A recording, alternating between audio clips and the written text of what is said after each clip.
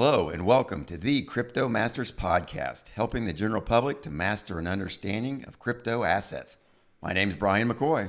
My name is Ross Eaton. And we are the Crypto Masters.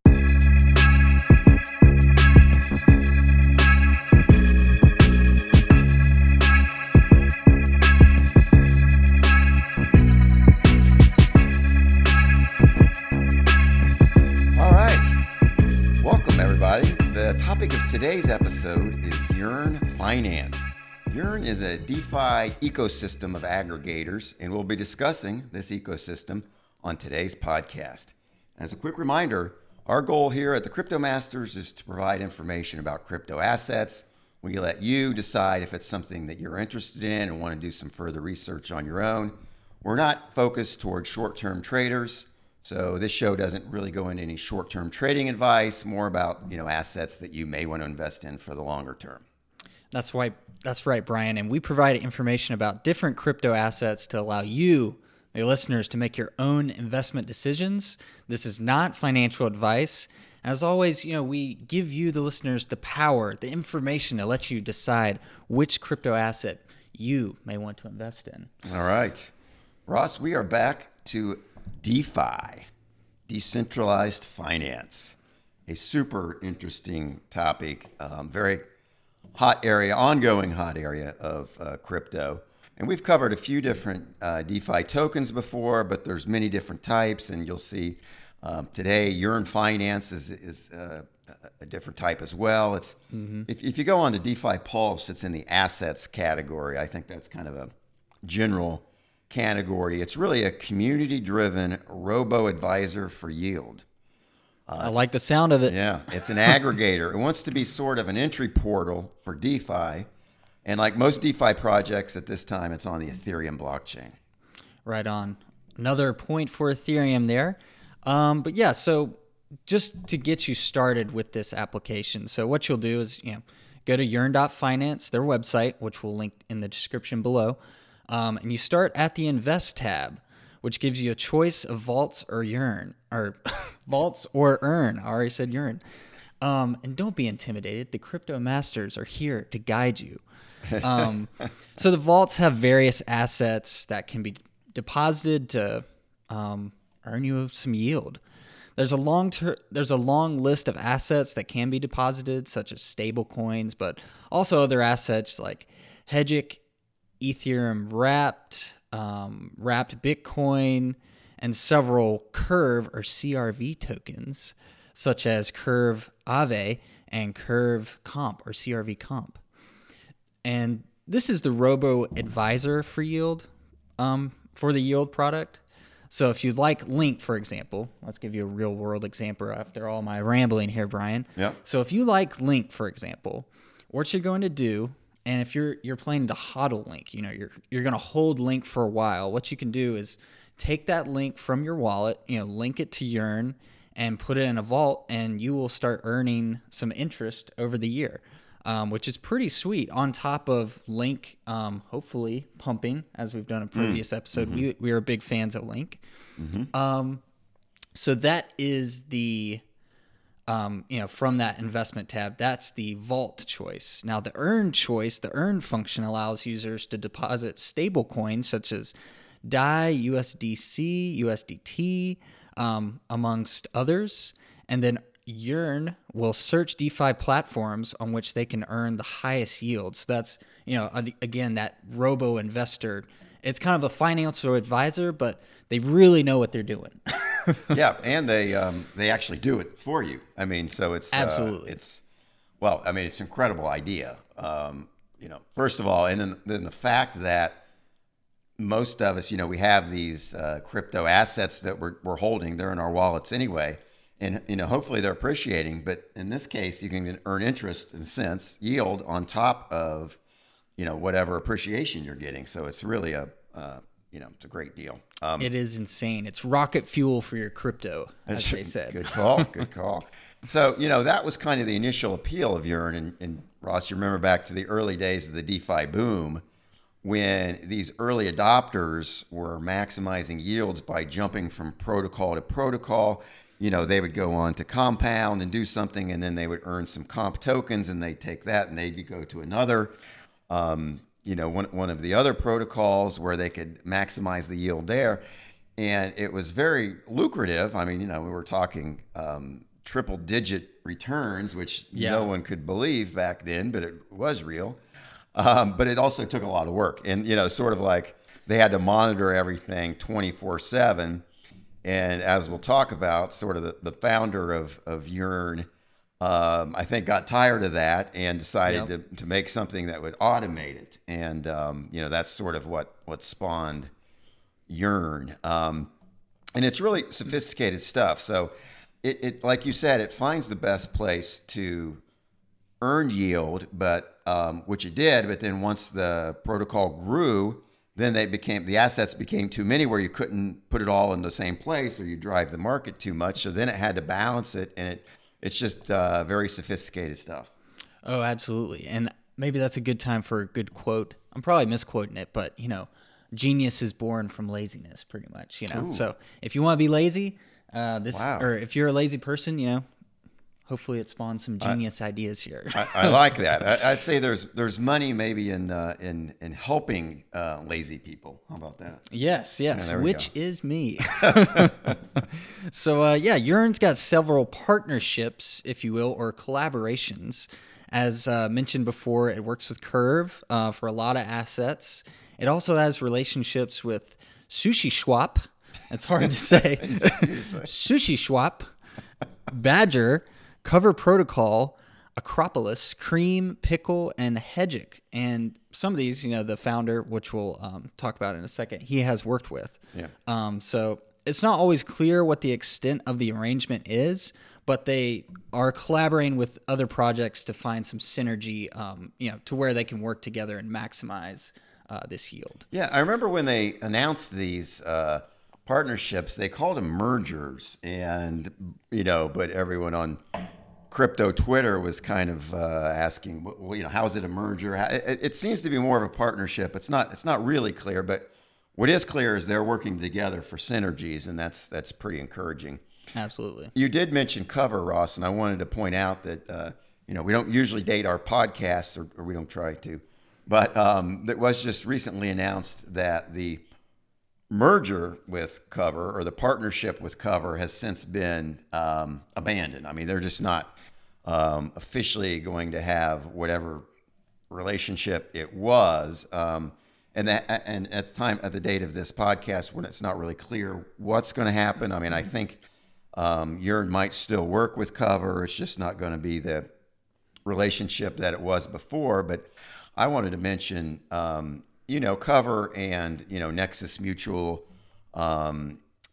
they provide insurance in this space. And, whenever you're doing something like what Yearn Finance does, there are going to be risks. Yearn has had several audits of their code. And I think even on the website, we saw it lists the different audits, and there was at least 4 or 5, I think. So, that's very encouraging, but it's also not foolproof. In fact, in February of 2021, Yearn suffered a hack which resulted in a loss of $11 million.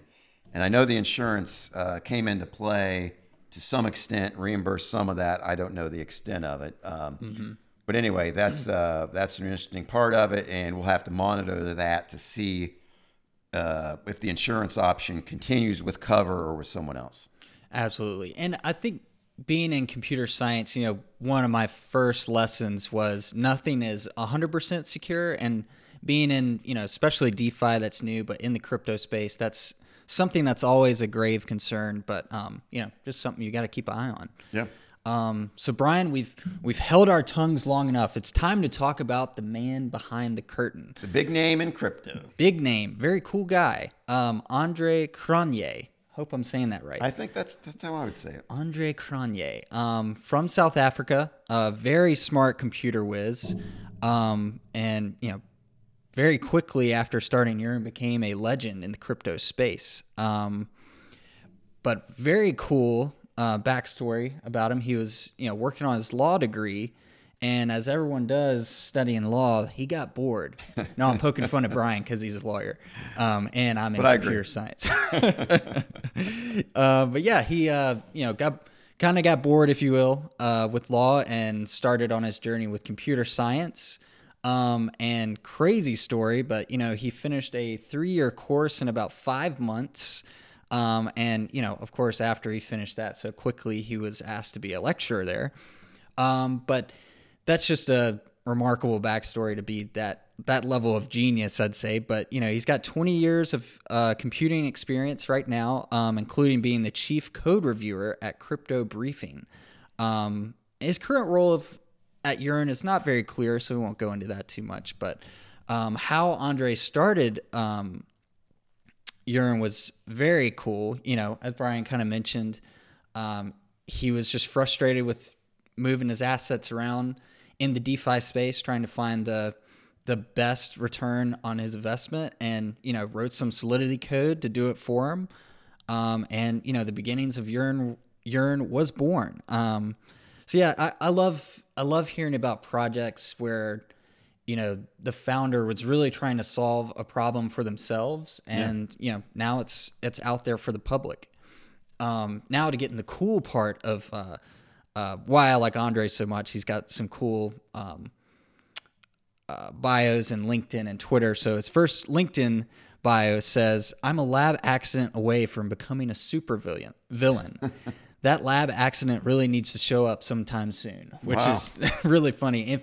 I'll link his LinkedIn in the description below, but his picture kind of looks like a super villain, which is pretty funny. And in his Twitter bio, it says, "I test and prod," which is scary for some. But if you're in the computing field or in development, it's kind of like a testament to how solid your code is. Like, I can test anywhere and my code will not break. So kind of shows his cockiness, his smarts. So very cool guy. And I remember even in when Yearn was really having its big debut and its heyday, Andre would disappear for a couple days, and then he would come back on Twitter with something like, "Yeah, I've been coding the past couple days, no sleep, something like that." So yeah, he really is a hands-on programmer and right up your alley with the computer science. Very cool. Yes.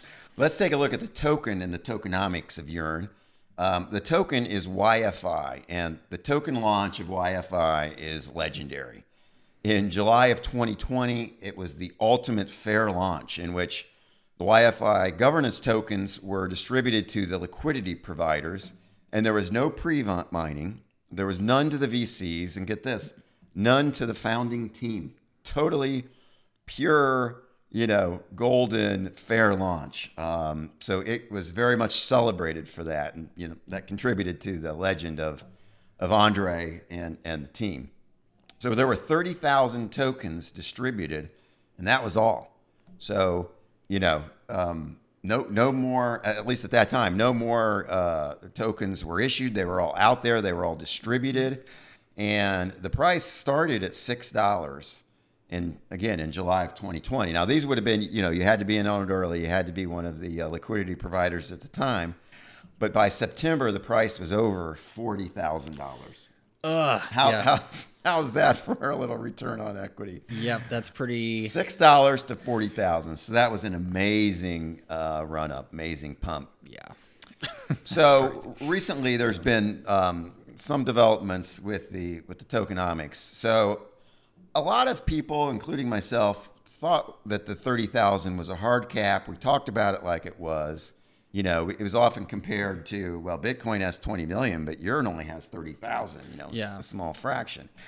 But actually, I have to admit, I was opposed to, as an owner, a holder of some YFI, I was opposed to changing that hard cap and adding any to it. But so I did sort of investigate, and it was not stated to be a hard cap, even though a lot of the people thought it was. And so the community voted on it, and they did vote to increase by a pretty large percentage, actually, the supply by about 6,600 tokens. So they minted 6,600 new tokens. They increased the supply, and that was to be used to reward developers and contributors and to form a treasury pool. So, one downside of the totally fair launch was there was no incentives for the developers, and other incentives that you can get from having a little treasury pool. And so, the community voted and they voted to do it. And so more, 6,666, I think, tokens, about 20% more were minted, were issued. And I'm okay with that. I got outvoted, but, that's the way democracy works. I accept it. And actually now I'm actually hopeful that, it will work out, that the developers will continue to develop and improve it. Absolutely. So it's total value locked, which is, often a measure that's used in DeFi project. You'll see it again, like on the DeFi Pulse or one of those. They usually measure it by total value locked. At one point in time, YFI reached almost $1 billion. Since then, as of the date of this podcast, it's just over about 320 million at time of recording. So total value locked has gone down quite a bit. And just let me throw in, the code, it's open source. And so it has been forked by several projects. There's one's called YFII, so don't be confused. YFI is the original Yearn. Yeah, a couple of forks out there. So yeah. So anyway, that's sort of the tokenomics. Yeah, and all good stuff, I'd say, from the tokenomics there. I love hearing, of course, a small supply out there. So that's really cool. So now maybe we've set the hook in for you, but you're probably wondering, where can I buy this? And it's actually out there quite a bit. There's a lot of places you can buy it pretty easily. Many exchanges, including Coinbase Pro. That's where I'm currently holding mine. There's Binance, SushiSwap, Kraken, Bitfinex. I never get on. Yeah, Bitfinex, I think. Yeah, Bitfinex. So yeah, it's just everywhere. There's a lot of places you can get Yearn at. So that's great news for the project too. So if you want to see that price pump up there. So. And in case, anyone's wondering, of course, the project does generate revenues, for itself. It charges a gas subsidy of 5% of the capital that it manages. And then when you want to withdraw your deposits, it has a fee of, 0.5%. So it is generating revenue. I mean, a lot of people want to look at, more traditional valuation methods. And so, yes, it is actually earning some money as well. And I'd say that's, compared to other projects, that's relatively low. We've kind of been burned on some gas fees and some withdrawal fees, delving in the world of DeFi and, especially yield farming. But it's, it's in a sense, it's an active manager. So you think, what if you're going to buy a mutual fund with active management, you're going to pay an active management fee. So in a sense, it shouldn't be a big surprise. These robots don't work for free, Brian. Am I right? You got to oil them. They need oil. So, very true, very true. Yeah. I think I got that from Wizard of Oz. That's right. Yeah, the squeaky can. Yeah. Yep. All right. Well, that's an overview of Yearn Finance. Extremely interesting project in the DeFi space. Absolutely. You ready for some final thoughts about this one? Let's dive in, Brian. You got it. You head it up. Me? I'm ready. Well, I'm ready to go, Brian. I think my final thoughts are going to be relatively short and sweet. I like the team behind this. Awesome launch. Relatively low fees to kind of get in and withdraw. Just like he said, like you'd pay a normal broker to, manage your account or trade for you. But if you believe in DeFi, which I think you should, Yearn is really just maximizing that, picking the best allocation for that. So full disclosure, I have YFI, and I will be holding it for a while because I really want to see this project grow, and I think it will. But yeah, pretty short and sweet. I just think it's a no-brainer. Yeah. My final thoughts are that it is a great project, and especially, the way it started, and it was, really interesting and well done. So kudos to that. I mentioned the minting of some new tokens, which initially I was opposed to, and some others, were as well. There was a debate, Twitter debate, and, community debate about that. It was a change that a lot of people didn't think was going to come. But like I said, after it happened, I agree that the developers need to be compensated for their work, and if it's moving the project forward, which I think it will, then I'm hopeful that it'll work out and be good in the long run. In fact, and after it happened, after they minted them, it's not like I noticed a big price drop or anything like that. No, the whole market seemed to be accepting of it, which is encouraging, and that's why I've come to terms with it. Yeah. Which I think we were in at that time, and we were kind of expecting I was worried. Yeah, I was a little concerned. worried. I sort of just like the narrative that it's like Bitcoin, but with a lot fewer hard cap. But it wasn't a hard cap. But anyway, it's all good. It's not Bitcoin. It's different. It needs ongoing development. Different from Bitcoin. So I hope it helps, and I think it will. So I'm good with that. One thing I wanted to say about the Ross, we've noticed that during some recent price spikes in Bitcoin and the broader market, YFI didn't really follow suit as much as I sort of expected. I would say, as a percentage, it hasn't pumped like some of the other big names. I mean, it's a blue chip. I call it a blue chip DeFi project. Oh, absolutely. And I expected a bigger price move, which hasn't happened yet. But maybe so maybe that could be good. Maybe just means it's coiling up for a bigger jump. And I do think there's some more some new vaults coming and things like that, which could help with that.